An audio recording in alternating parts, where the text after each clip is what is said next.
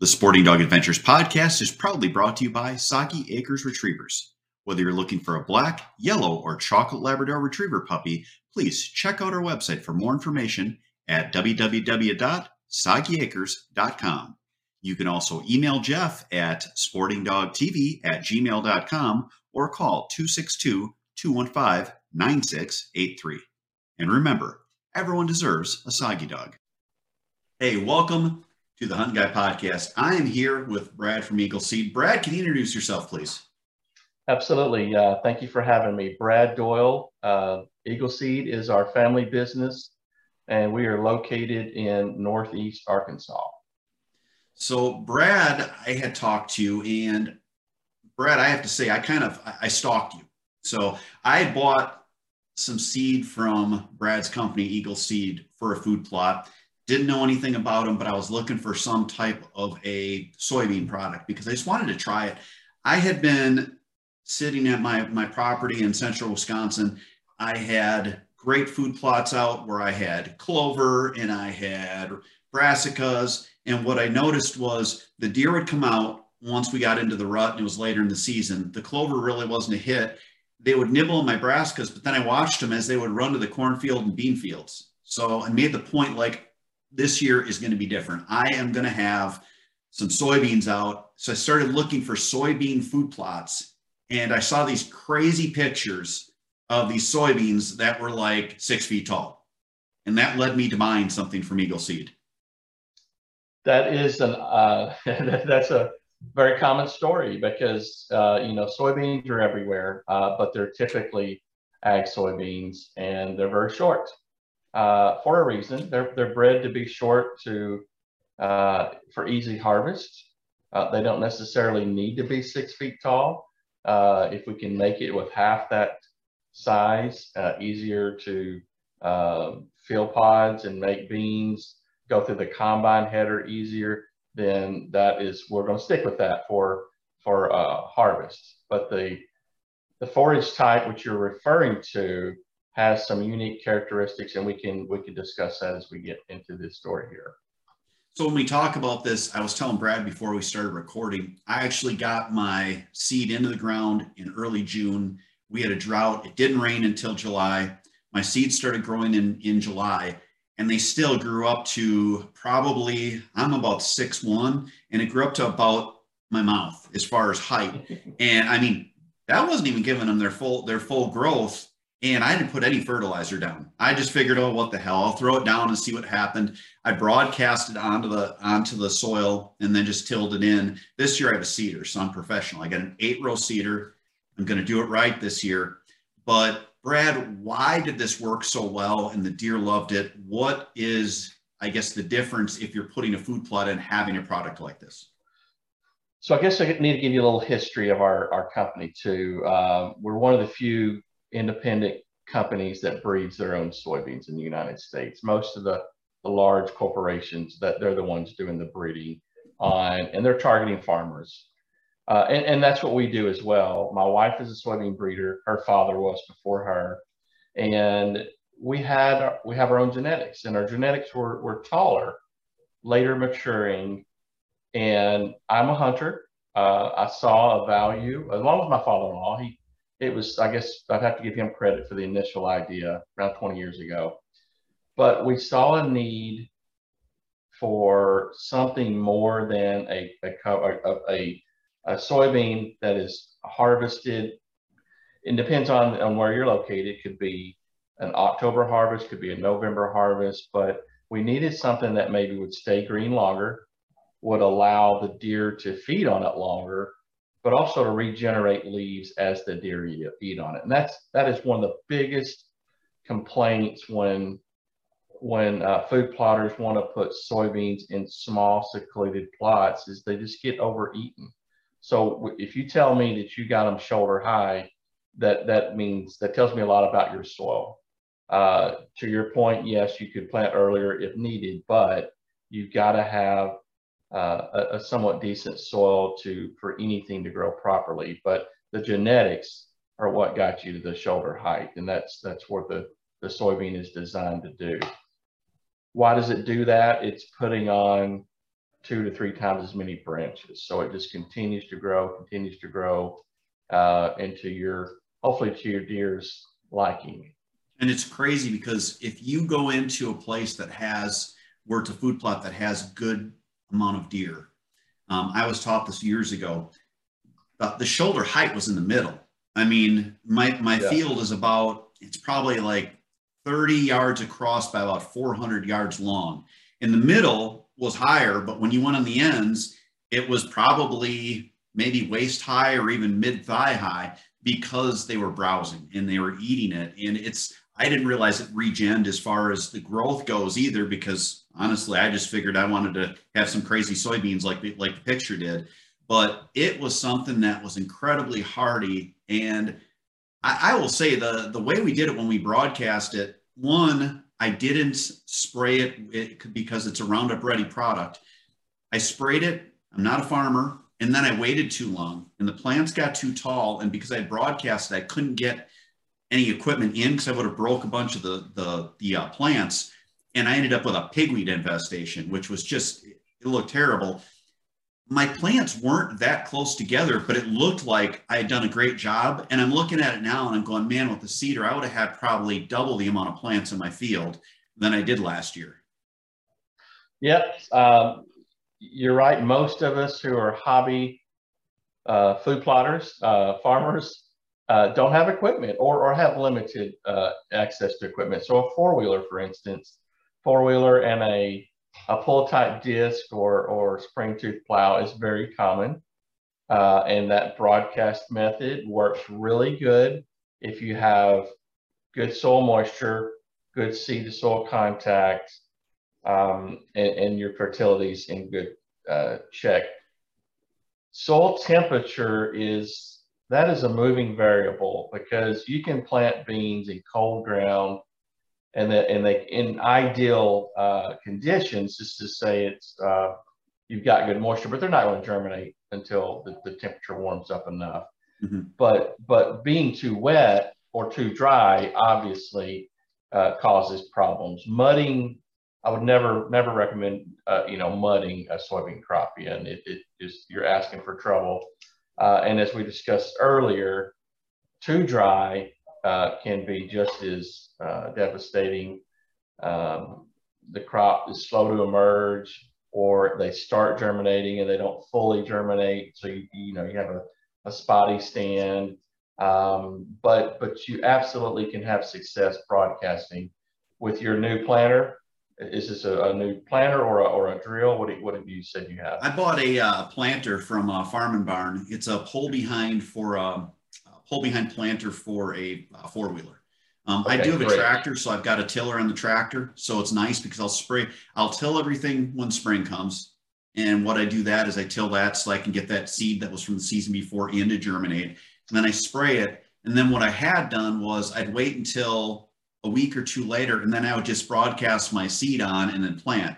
But what I have now is I've got this 8-row planter that's a pull behind it says for an ATV, but it's pretty big. I think an ATV would probably struggle. I'm just gonna use my tractor and just hook it to the drawbar and go that way. But then I can set it up and plant that way. And it's gonna be pretty cool as far as the amount of plants, because again, these plants got so big that it looks like I knew what I was doing. But if you actually walked in, you're like, man, they're like a foot apart. I mean, it's just they grew in and grew so thick that it looked like I was like the greatest deer farmer ever. Well, so when you go to a mechanical planter of any type really, you have more accurate metering. So if it has a setting for pounds or numbered setting that relates theoretically back to pounds or seeds per foot, then that's just going to make your life easier. You will tend not to overplant or underplant once you figure that piece of equipment out. Mm-hmm. The second part would be seed placement. If it has drop tubes down to disc openers or plow shoe, something like that, you're in more control over the depth of that. And to your point about good seed to soil contact with a little bit of tillage, there's nothing wrong with that. A lot of our clay type soils, especially in this area where I'm at, tend to crust over. And so you see a lot of farmers that will lightly scuff that ground, even if they plowed it, months prior or after harvest. Sometimes that disturbance is just enough to get a lighter weight planter or drill in the right seed depth or further where it needs to be. So now with this seed, we did well by us. Again, my property, my dry land, quote unquote dry, is all around marsh. And it's a fairly wet property, but the beans did really well in it. It's not so wet that they're standing water, but it's moist where I can't grow a lot of things. So beans and clover do well. I did try the green and gold, which your green and gold product has corn mixed in, and I had the damnedest thing. The deer ate the corn plants. I had a bunch of like little sticks sticking up. They were like little baseball bats with no leaves, and they just kept eating the leaves off of them. Is that common that a deer would just flat out eat your corn plants? And is that something where because of how many corn plants they ate, every plant that was in that green and gold got eaten? Is that something that I shouldn't use, or is that something where I go to like a full corn, or how do you go about that as far as in your planting procedures? Yeah, and so the blend you're talking about, it has almost a full rate of soybean in it, and it has about a half to a third rate of corn. So there is a lower population of corn in there, and what that's meant to do is a lot of folks do not have large acres, and I say large acres, I'm saying 3 or 4 or 5, even more than that, Mm-hmm. but they want both, and green and gold allows you to have both in the same field and not best of both worlds, corn and beans. But if you have deer eating corn, most of the feedback we get from our customers is you have a lot of deer, or Mm-hmm. and you have them in an area where you have the most palatable, attractive thing, and so yep, they're just going to jump on it. The corn is always going to be taller than the soybeans, so if a deer is just meandering through your plot there, the corn is higher, and maybe that's just something that they got a liking to, and just hammered on it. I'm assuming they hit the soybeans just as hard. Is that Oh yeah, correct? they hit the soybeans Yeah. just as hard. It's just Yeah. the soybeans regenerated and the corn Yeah. didn't. I literally I should have taken a picture. It looked like I had a bunch of baseball bats out in my food plot, and I'm like, this is so sad. Like here, I Yeah. wanted to have some corn, and it just didn't work out. In the end of the day, the food plot was feeding the deer. Sure. Food plot should have two goals. One would be summer feeding and winter care, winter feed as well. Obviously, for the summer planted crop like corn and soybeans, they're going to grow up until frost, and they're done. They're not going to have any regeneration after that. So what you have stored on that plant in the form of a cob or a pod, or a head, if it's a grain sorghum or whatever, that is what your goal is. You want to have both, but in some instances, you just have so many deer, uh, and they just browsed it heavily all summer long. So then comes in plan B. That's when you drop in there and shoot for a fall, either overseeding or a complete replanting of the same plot, if your soils don't get too waterlogged in the winter. So do I need to worry about fertilizing if my plants did that well this year? Is it going to have pulled a bunch out of the ground? Probably the 2 years before, we had a brassica blend in on the same plot, and one of the plots was too wet to plant, so it just had grass on it.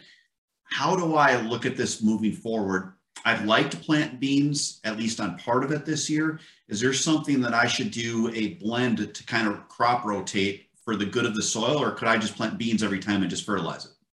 So the great thing about soybeans are, they will fix their own nitrogen. So they are a legume like clover and peas and alfalfa. And if you have the correct bacteria, and you inoculate that seed at planting, or it is already in the soil, we recommend re-inoculating every year. That soybean does not need any additional nitrogen. So there's one cost savings. The corn in green and gold would need some, but not near as much as a full rate of corn. And there may be enough residual nitrogen in that soil for it. Phosphorus demand on soybean is pretty low as well. So we're not going to have a huge bill on phosphorus. We just probably need to, take that soil test analysis and look at it and see how much native P you have, and then if it needs any additional, you could consider it. But the potassium in the form of potash, that is what soybeans do need for maximum yield potential. And go back to that soil test. Use what you have there. You're gonna pull some out from down deep. That's just what plants do. That's where their root system is, and they're going to access that. Yes, deer are removing NP and K and many other micronutrients as they're leaving the field. That's a cycle of life there. Fertilizer is expensive right now.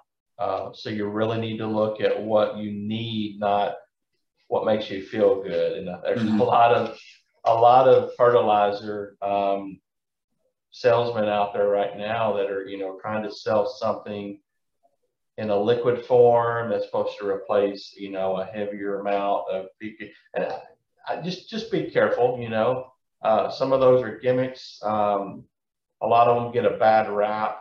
I'm a big believer in rock fertilizer, so I'm going to P and K out, nitrogen as needed for my corn. But there's other philosophies on nutrient management of plants right now, and if you want to go down that road, just be prepared that if you start with an empty tank, it's going to be a struggle. So you almost need really good fertility to begin with to start that, if you want to call it, regenerative process. And it's great for some people, because they feel like it's more environmentally friendly. But I think our modern farming practices are just as safe and efficient. So if I wanted to mix one plant in that I guess would feed off of the what the soybeans put in the ground, I realize you rotate corn and beans. Yeah.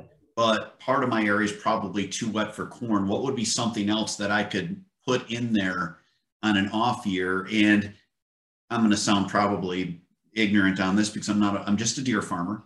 But if you plant something too many times over years, you can develop like some different things in your soil that could make it where it can kill your crop and actually kind of almost like wreck your soil for a while. How many years in a row could you plant the same thing if you did fertilizer? Is there something else you can mix in on a wet soil like mine other than corn that would be a good mix with it? Right now, basically, we've just stuck with where we're running clover, beans, and then I've got one that I was going to do just straight corn in next year. So the biggest problem we have with corn probably are insects, and then also probably weeds. You can get some really tough insects that will take up host in your field and eat those young corn seedlings. I've seen it year in, year out. I've seen some folks who are not able to plant corn just due to that fact. We had a bunch of those beetles last year. Is that what's killing them? And most of these are some you've got seed corn maggot and that attack the actual seed in the ground. Wire worms that come out and clip it off, and so that's another big problem. Root worms. But I think a lot of it is not keeping your fertility in check or keeping the balance there. So I've got fields of soybeans that have been soybeans for 15 years in a row, and I have no issues with it. But I am incorporating wheat or oats or cereal rye or brassica or even clover in the wintertime. So that in itself is a rotational, a seasonal. So are you overseeding it then once the soybean crop is through? Yes, you can do it. That is one way to do it. Just broadcast over the top as the soybeans are nearing maturity. Other areas where have been heavily browsed, you can just go in there and start over again and replant however you normally would. But to your point, cool, wet, or actually wet soil in an off year, there's some annual clovers out there that do fantastic. You know, so I would look into that. I think frosty raceme and fixation balancer are two that are really do a lot better on wet and even higher clay content soils that we found for sure. Now, the other thing I was talking to you about before we started recording was I've got my one food plot where there's actually a sand mine. They basically ship fracking sand all over the country. And they usually get busy in fall, to my chagrin. I always wonder why they can't do this stuff in spring and summer for me. They always get busy in fall, and they'll have a corn crop up. And once that corn crop is taken down, the food plot is you're able to see it up to the rail yard. When the corn's up, the deer will be down there. They know people can't see them. They don't really care, but they're real shy as far as having people there that can see them. And I wanted to put up a screen, like some type of a crop that would be like 5 yards across maybe, and that would block that so the deer were more comfortable, so I get more daytime activity. What do you guys have on that type of product, and how hard is that to grow? So what we have is called forage fence. It's got 6 different grass species in it, easy to grow. To your point, probably needs to be about 5 yards wide, at least at minimum. So you're not, you know, you're looking through it, you need to have the visual barrier.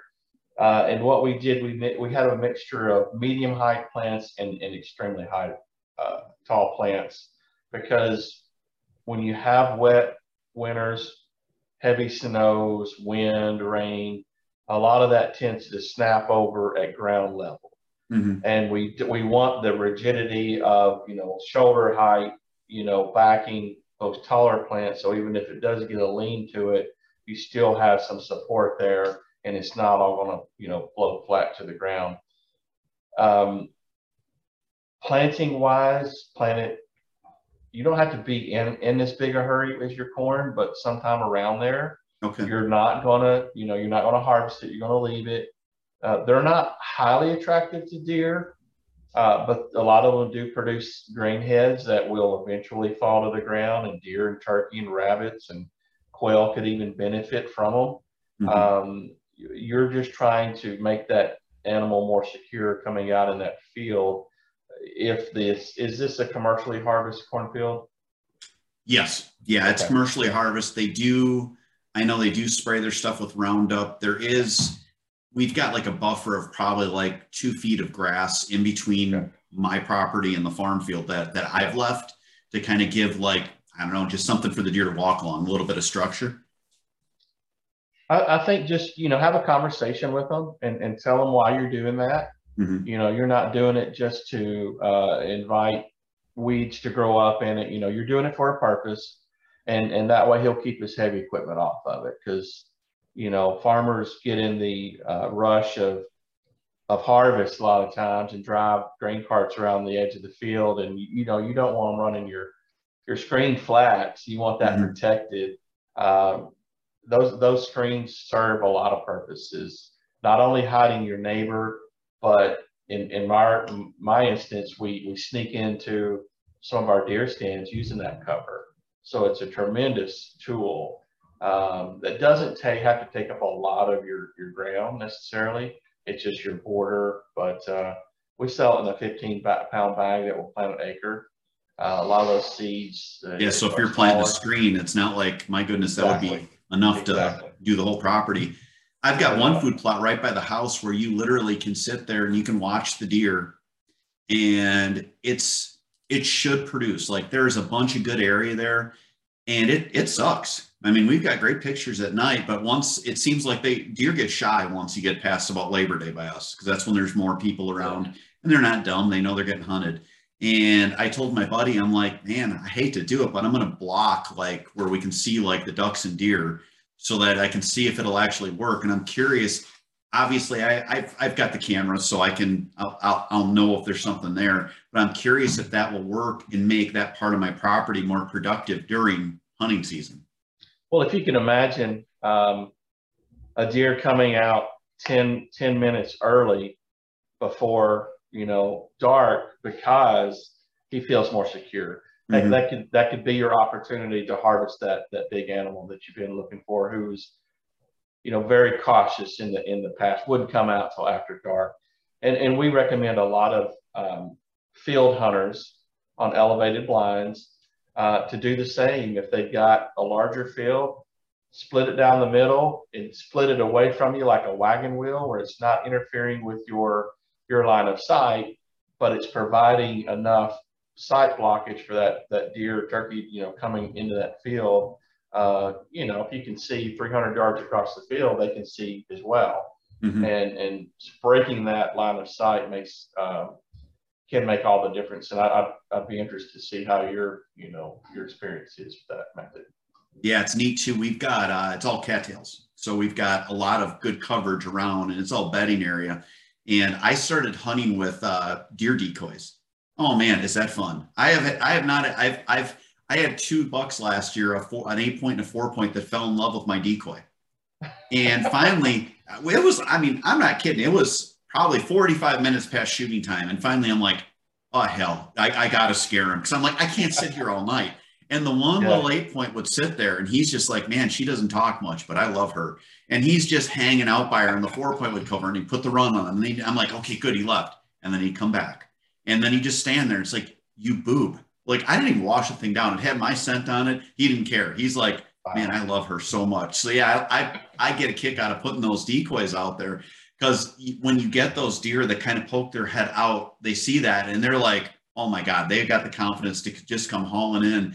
We've had does that came in and licked the lips on the decoy and smelled them. And it just is a lot of fun to do. But we're thinking of that 400-yard long food plot, actually splitting it, like you said, to give it so that we've got it so it's sectioned, because I've also read where if you've got huge food plots, deer can basically look out, and if they don't see another deer in there, they don't have to come out. Whereas if you've got it sectioned like that, they'll actually come out earlier because they want to check stuff.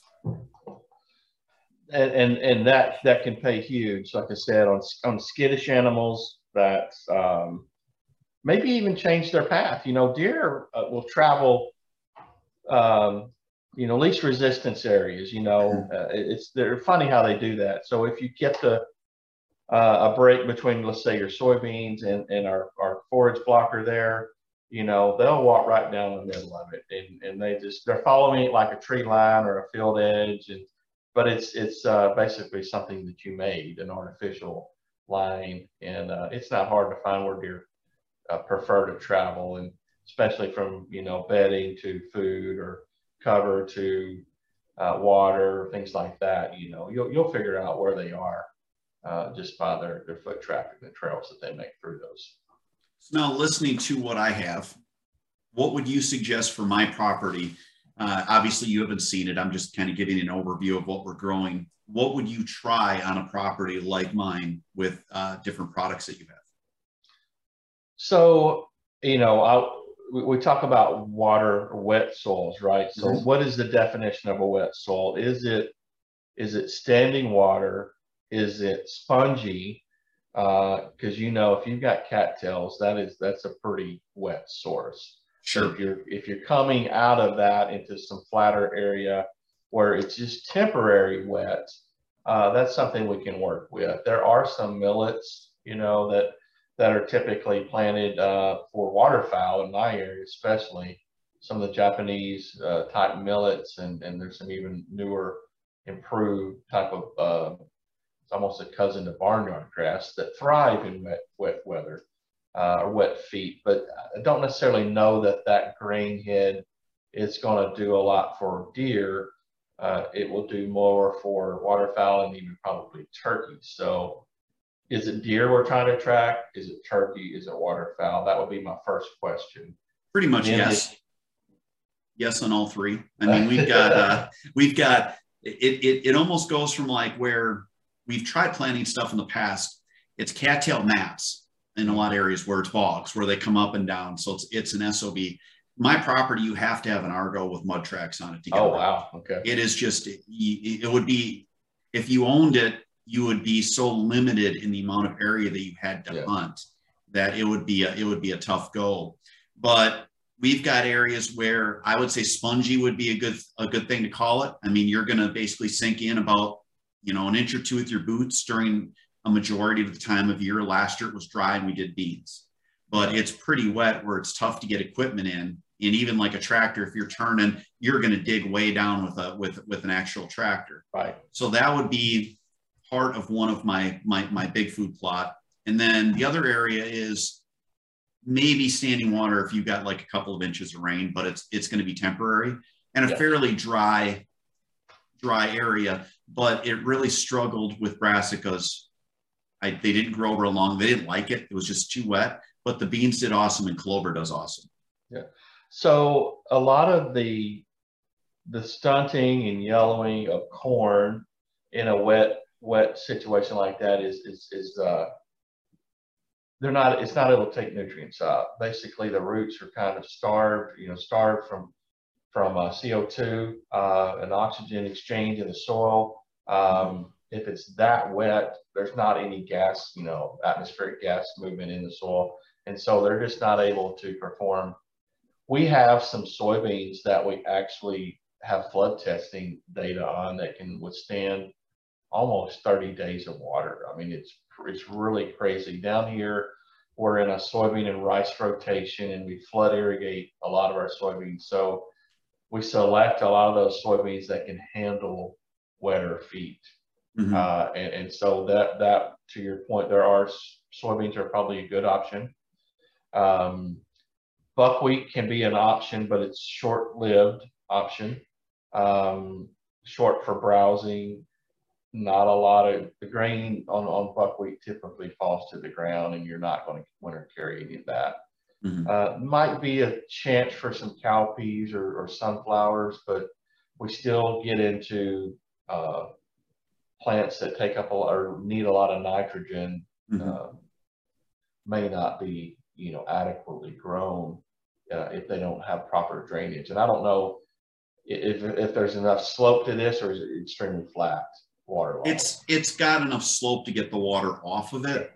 And when we have standing water, it's just because the area is out of its banks. Temporarily, I think that's pretty common. I'm not too worried about temporary. Most things can recover from that if you have proper drainage in there. Now, a lot of NRCS type rules prevent you from manipulating, water, wetland areas like that. So you got to always check with your local laws if you're able to manipulate it. But drainage is huge for us down here. If it's a shallow furrow, just enough to get the surface water off, and then the internal drainage will come beyond that. A lot of Midwestern farms have tile drainage in for that very reason. So don't know if that is an option for you, but underground tile to help a bog like that, just to get it diverted away, can really change your planting, crop of choice in the future. Well, I figured we would try the beans again this year. Now, I think I just did the forage soybeans. Is there one that's better for wet? So we have a Midwestern and Northern version of like our Wildlife Managers mix. So that would give you some earlier seed production with some of those varieties that tend to do better with wet soils. And geographically, so soybeans, are photoperiod sensitive. So there's maturity groups based on where they're planted at. And you're further north than I am, so you have earlier maturing varieties because your day length is longer than down here. And so we have some of those that are suited for your area for the reproductive part. We blend in with the later maturing forage type, so you get the kind of the best of both worlds. Now, is it something where when mine didn't start growing till July, if I got the stuff planted, let's say in mid-May, had it up by Memorial Day, will that be better for my overall hunting as far as what I saw? Because what I saw was we had great plants until frost. And then there was a period where the deer just weren't that interested in it. when it was basically dying off until it was fully dead, and then it was dry, and then they were back in there. Is there, I guess, did I screw up getting stuff to grow so late, or is that just kind of how it works in a food plot? So yeah, back to the yellowing, that's called senescence, and that's a natural process. Planting earlier, in my opinion, is always beneficial. You typically will have a higher yield if you can plant earlier. Mm-hmm. A lot of that, it just allows for more time of the plants to put on more vegetative growth, more reproductive points of growth, and then fill pods before frost comes. The plant takes up nutrients through the roots, and it stores it in the leaf, the petioles, the stems, all through the summer. Once that bloom appears and it starts developing into a pod, then it reverses that sink source full from, now we're pulling nutrients from the leaf and the petioles, and that's why you have that leaf turns yellow and eventually falls off.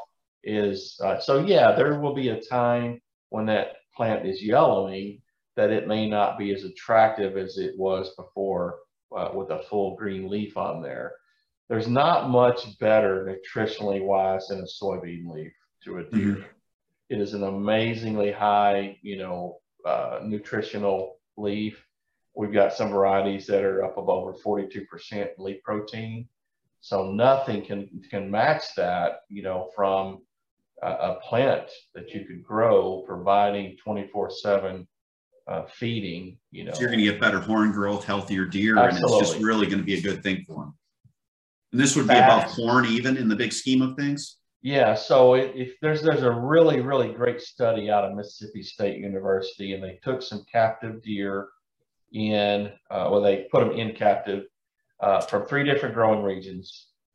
The Mississippi River Valley, which is high fertility, which historically had bigger deer, both body and antler. You had the hills, the red clay hills, central Mississippi, and then the southern coastal plain where it had the smallest deer. And they brought them in and they put them on high protein diet. And the study basically showed that by changing the diet to a high protein, high nutrition diet, you could get the same results basically on antler growth. They would all meet. So it wasn't about genetics. Mm-hmm. It was more about the diet. It's fascinating. It did not happen in 1 year. It took the way I understand it, took 2 full adult doe life cycles, and they were 2 to 3 years each. So it's a process. It takes a couple of years, but it's amazing. If you take body weight at all on your farm and you go to a high protein diet like that, what you'll see, if you're in soybean country, it won't be as noticeable because you've already got a lot of it there. And at that point, why are you growing the later maturing soybean is that whenever everything else does turn yellow, you still have green soybeans. And that is what you can pull deer in for miles, with that, if you have that system set up. We had a great later too. And once it got to mid-November by us, we got a frost in probably, let's say the 25th of October, and it killed the plants. And man, they looked pitiful too. Felt kind of bad for them. I'm like, you guys were so tall and big, and look at you now. But I called them my mutant soybeans, and the mutant soybeans started to die. And then we had a break. And then once we got from mid-November to about probably almost February 1st, the deer were just in there. They just were so excited to be in there, and they were in there every night. The big thing for us is just figuring out how to get in there while they're there so that you're not bumping them out, because the damn fawns were in there almost all day. I think they bedded in there actually. So that is a great thing about the taller beans. People don't give them credit for that, but it is back to the line of sight of a deer. If you got a soybean that's taller than they are, they feel more secure in that. And they, like you said, they may just camp out there and hide out and rear their fawns there. So if you take a plant that is killed by frost, it still has nutrition in the stems, and you'll see deer that actually come back and eat the stems. Okay. The later it gets in the winter, that is still a nutritional forage for them, and they will by this time of year, if they make it this long, it's nothing but stem out there. So they will eat almost everything.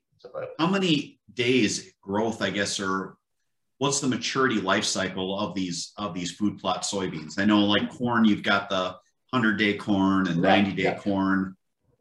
It's a moving number because of that photoperiod sensitive part. If the earlier you plant, the longer that number can be. The shorter you plant, when June 23rd happens, you have the days are getting shorter now, and that plant is triggered to flower sooner. So it could be 120 days, it could be 95 days, but it depends on your planting date. So if you want more time, plant earlier. So is it basically just the first frost is when our plants are going to start to turn yellow then, or was I late in my planting? It may. So soybeans don't grow a lot below 50-degree air temperature, so they will start slowing down once you get to that point. It will take a couple of frosts to kill one that's still pretty green, but that earlier planting, even if it's a little cooler than normal, don't be afraid to plant it. And that way you would give yourself more yield potential by the end of the winter. Now I was a kid in the 80s, and looking back on movies, I've got an idea. I used to be in TV, so follow me on this. I don't know if you've thought about making a movie about your beans. We could call it Children of the Beans. We could dust off Malachi and bring him back and have him in the bean fields, and he could like stalk people. What do you think? It would be spooky, would it not? Yeah, out there at nighttime. That's might have to think about that. Might hire you for that. So too fun, but. Well, if you guys want, check out Brad. Brad, you got to give us our website. Where would they find you? eagleseed.com. We have a lot of information on there from both springs, summer, fall, planted. The core of our business has always been soybeans, rice, and wheat to the local farmers. My passion and my father-in-law's ingenuity brought our wildlife side into our business, and cover crops are another big part that are growing. But we pride ourselves on providing technical help, consulting, like we're doing here, talking back and forth. There's a lot of that goes on, and we want to know what your goal is.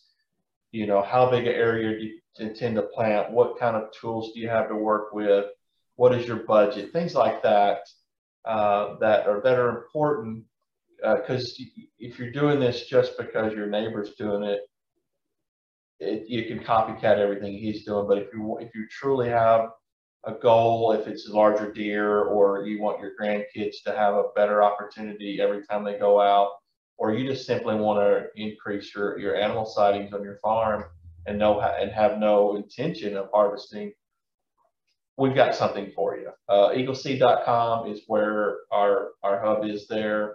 Like I said, we're located here in Northeast Arkansas, and we ship all over the U.S. So it's been a blessing for us to be able to interact with hunters, and especially myself being one. And our son is active as he is. Waterfowl, deer, turkey, quail. Went pheasant hunting for the first time this year. Just had a blast, and I look forward to many more opportunities like that. Well, Brad, you don't realize it yet, but I'm going to talk you into doing our other podcast, the Sporting Dog Adventures podcast, because I want to talk about the waterfowl side of things. And Brad's company also has a great waterfowl blend. They've got rice, but I wanted to talk about deer only on this one. If you guys want to see just some crazy pictures, I'm telling you, I contacted Brad. He didn't contact us to be on the show. I looked at these photos, and I was sending this to people, including our buddy Brad Heidel, and I'm like, look at these crazy ass mutant beans. I'm like, I'm going to grow this. And I had people stopping where I had my buddies. I'm like, just go look behind my house. Stop and look. I'm like, you got to see how tall these are, including the farmers. And of course, the one farmer's like, wow, our beans are pretty tall too. I'm like, I'm like, my butt. I'm like, mine are as tall as me. I'm like, yours are only waist high. I'm like, you're suck. But if you want to see a great product line, they've got a lot of wonderful big game stuff. They've also got waterfowl stuff. They've got upland bird game. It is just a neat site and fun to look at. Check it out. I'm going to post some photos of our stuff later in the season so that people can see it. We shot 2 nice bucks on our property too last year, and one of them was on the site that we put the beans on. So Brad, what I have to ask you now is that, can you please stay with us? We're going to do a tip section with you. And then the last part of the show, we wanted to have you talk about a memorable hunt that you had. Would you be willing to stick around? Absolutely. Okay, everyone, stay tuned for our tip section. It's going to be after a note from our sponsors. We're going to bring Brad back and talk to him about a tip. I don't even know what tip he's going to talk about, but he's going to stick with us and give us a great tip. All that more coming up after this.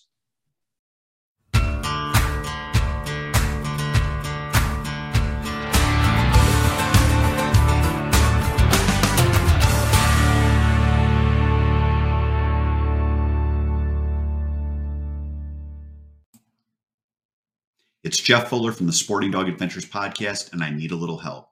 Please stop what you're doing and give us a 5-star rating. Follow us on the platform you're on. Give us a thumbs up. And above all, share our podcast with your friends and family.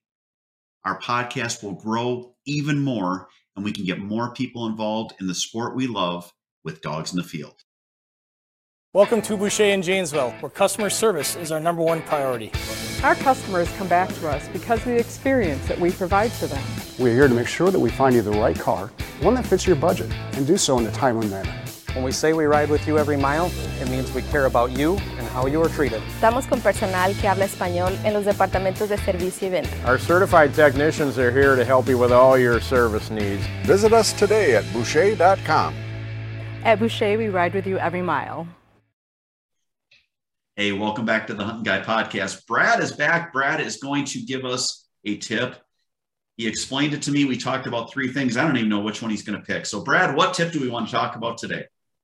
We'll start with the third one I mentioned. That's weed management. A lot of our forage soybeans are Roundup ready, and so they can handle glyphosate, the active ingredient of Roundup. But over the years, Roundup is really good. It really is a great herbicide. It will continue to be a great herbicide, but there are some weeds that are a little bit harder to control nowadays. And if a little bit of preparation with a pre-emerge herbicide can make all the difference in the world. If you can prevent water hemp or pigweed from coming up, you'll never have to spray it with Roundup because you can control it before it becomes a problem. Now, so what is a pre-emerge herbicide? Pre-emerge herbicide, I'll just throw out a metolachlor is one. The original brand name was Doyle Magnum, and it is a herbicide sprayed on the soil really before anything comes up. And what it does, it prevents those weed seeds from germinating. Okay. It does not kill them once they're up. It prevents them from germinating, and you will have a much cleaner, productive plot if you spend a couple of bucks, maybe $10 an acre, at applying a pre-emerge on there. So would I have to till my soil then, or I just go out and I got, let's see, last year's plots that had soybeans on them. I just drive my side-by-side with my sprayer attachment and I just spray it before I do anything? So I would use it as a at-planting spray. Okay. So whenever you've made all your decision to come back and you're going to come in there and plant it, plan on applying that at the same time. And theoretically, we don't want any weeds up already. We want to do this before they come up. If I had a grass, like I've got one area that's got clover and grass in it right now, if I were going to do that, would I be best off to wait for it to green up, hit it with a Roundup, then till it and plant it and put the pre-emerge on it? You can, yeah. As long as you're putting it out before those weeds emerge, it can get you 3 to 4 weeks of control. And that may be the next time you're going to come back to the farm. If you live, a couple hours away, it can save you that time and you're not coming back to a fully weed infested plot, and it may only take one shot over the top. May not take any. If you do it right, you can have all the soybeans grow in the shade out the ground, and you're home free. Well, yeah, by then your soybeans are what, like waist high? It depends, but yeah. So it's a real a tool, a good tool that you can use that would help you. Excellent. And how do you spell that? So people, if they want to look that up, would look. Where would they go for it? Yeah, metolachlor, METOCLOR. Okay. Metolachlor. And that's something they would just get from a farm store? Correct. Yes.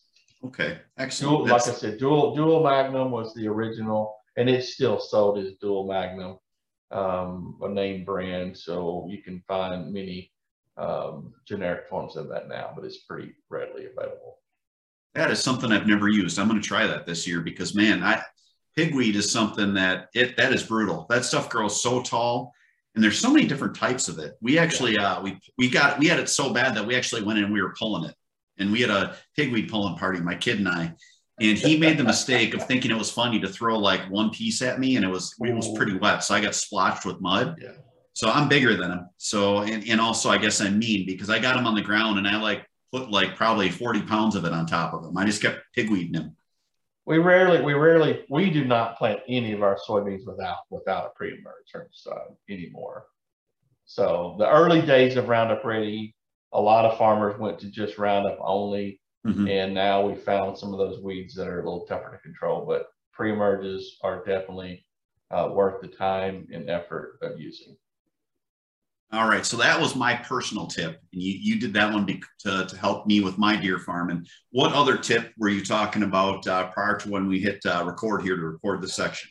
Yeah, it's one of the first seminars I ever, attended from a wildlife biologist, fantastic biologist out of Tennessee. Most people would know. And he talked about what a chainsaw would do on your property. And I think that, to me, don't be afraid to cut some trees, let some sunlight in some areas. No intention of planting them, but just letting the native ground take off, native browse. And a lot of those may be hard to reach areas. That chainsaw is your friend. Are you talking taking the whole tree out or doing a hinge cut, which is where either basically a hinge cut is where you drop them and then it gets brushy? I'll take them all the way down, but I haven't. I guess it's just because I haven't experienced a lot of hinge cutting, and where I want to do it, I want to clean it out. I wouldn't be afraid to try some hinge cutting maybe on. I've got a gravel county road that goes by my farm, and I'm considering doing that because as the stand gets taller, I can see further in the woods, and I'm kind of wanting maybe to break that line of sight. And I feel like I'm doing that when I go in there and thin some of that out, let some of that sunlight get in there. Yeah, for people that don't know, hinge cutting is something you do to give yourself like a transition from big woods to a field edge so that the deer will stage and feel more comfortable being in that area. My place now is all cattails. I used to be up in northern Wisconsin where it's all big woods, and I figured out where the deer would stage, and it was crazy. I would be in a tree stand about 200 yards off of my food plot. I never sat on the food plot, and the deer would be around me for like an hour, hour and a half, and they would just watch the food plot. And then once it was about dark, they ran like dogs out to the field. Yeah, that is they're very cautious, and so I think with a little bit of preparation.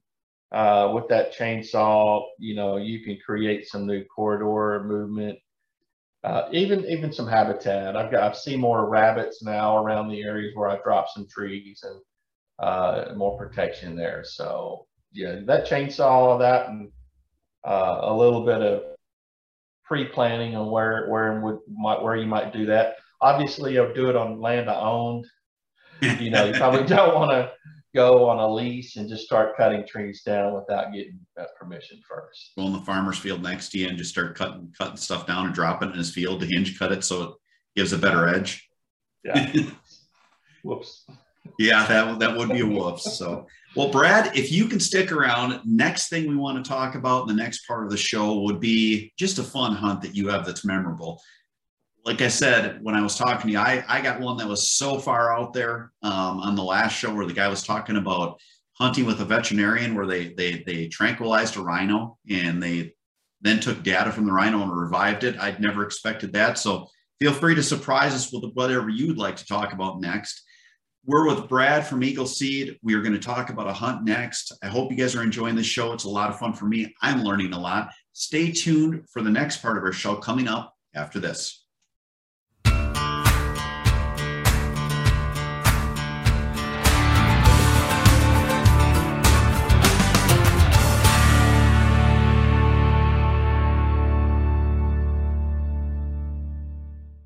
Dog kennels can be beautiful. That's the basis on which we built DCT Kennels. We give you the opportunity to have a beautiful kennel that blends seamlessly with your home decor while providing a safe and comfortable respite for your dog. Visit dctkennels.com to see all of our custom selections and start building your dream custom doggy credenza.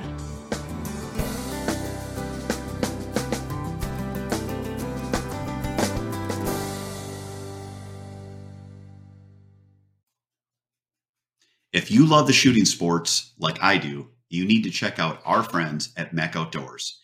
They have fantastic products, whether you're looking at shot shell or metallic reloading, or you want to get yourself a clay thrower so you can practice up for the season.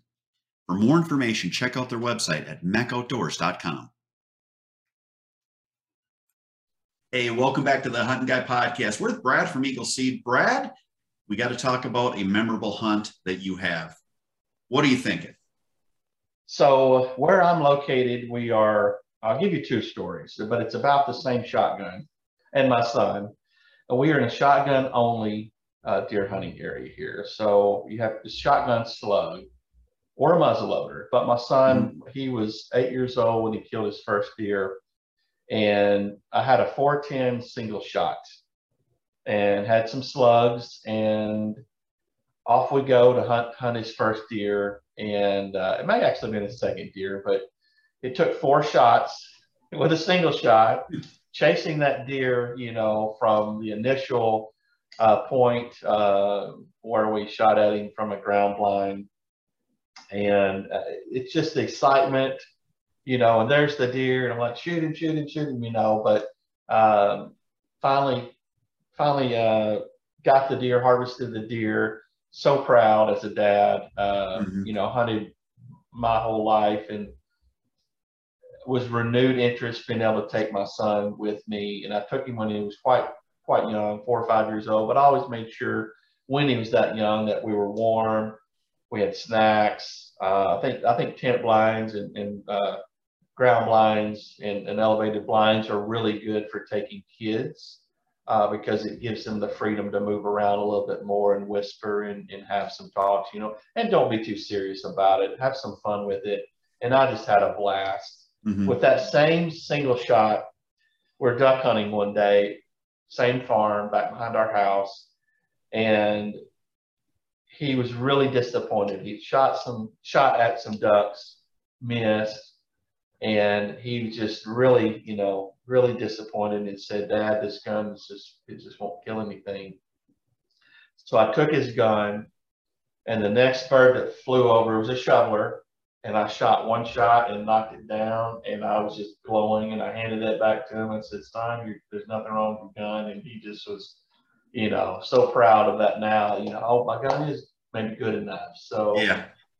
He's since graduated to much bigger guns, but that was another, you know, great hunt with him that we always sit back and think about and laugh about. But give the kid a chance, you know, take them, don't take them too long, don't burn them out on it. But it was just, you know, let them have fun, be a kid, and he doesn't have to go with me anymore. You know, now I have to wait on him to invite me, but.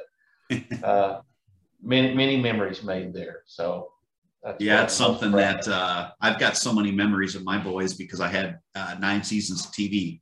So I've watched them grow up, and I was watching a show last night that was, oh gosh, it was probably 4 or 5 years ago. And it's just neat because you look back on that stuff and you have those memories. I have them on video. So it's cool for me because I can go back and watch the stuff. Absolutely. But those are memories that you you're never going to remember that hunt where you shoot that big animal yourself or limit on ducks unless your kids are there. You're going to remember those hunts way before the hunts when you're hunting with your stupid buddies. And that's something that people need to understand and need to experience. We also need to get our kids involved so that the sport grows and so that they have an interest beyond playing a duck hunting game on their phone and actually go out and waterfowl hunt and big game hunt. And it's something that we all owe to the sport that I wish more people would put an emphasis on. And it's not just for boys. I've taken 2 of my nieces out, and one harvested a 5-point buck, the other harvested a doe. So I enjoyed every minute of that, and I always ask if they want to go back, and whether they do or not, it's up to them. But share that with as many youth as you can. Absolutely. So this is the end of our show, everyone. Brad has stuck with us through 3 different segments, giving us a lot of information. Brad, again, if people want to find information about Eagle Seed, where would they go? EagleSeed.com. Now is the time to plan things out. Brad, you guys, you're wonderful as far as giving help. Last year, when I wanted to buy these mutant beans, I was conversing with people by email. They are more than helpful to give you information. You can email them. You can call them. They will help you out. They probably won't plant it for you, but they'll at least give you instructions on getting it to the ground. Absolutely, anytime. Thank you so much for being part of our show. Everyone, thank you so much for spending a little bit of time either watching or listening to the Hunting Guy podcast. Please stay tuned for next week. We're going to have a great episode. Thank you again. Have a great week and God bless.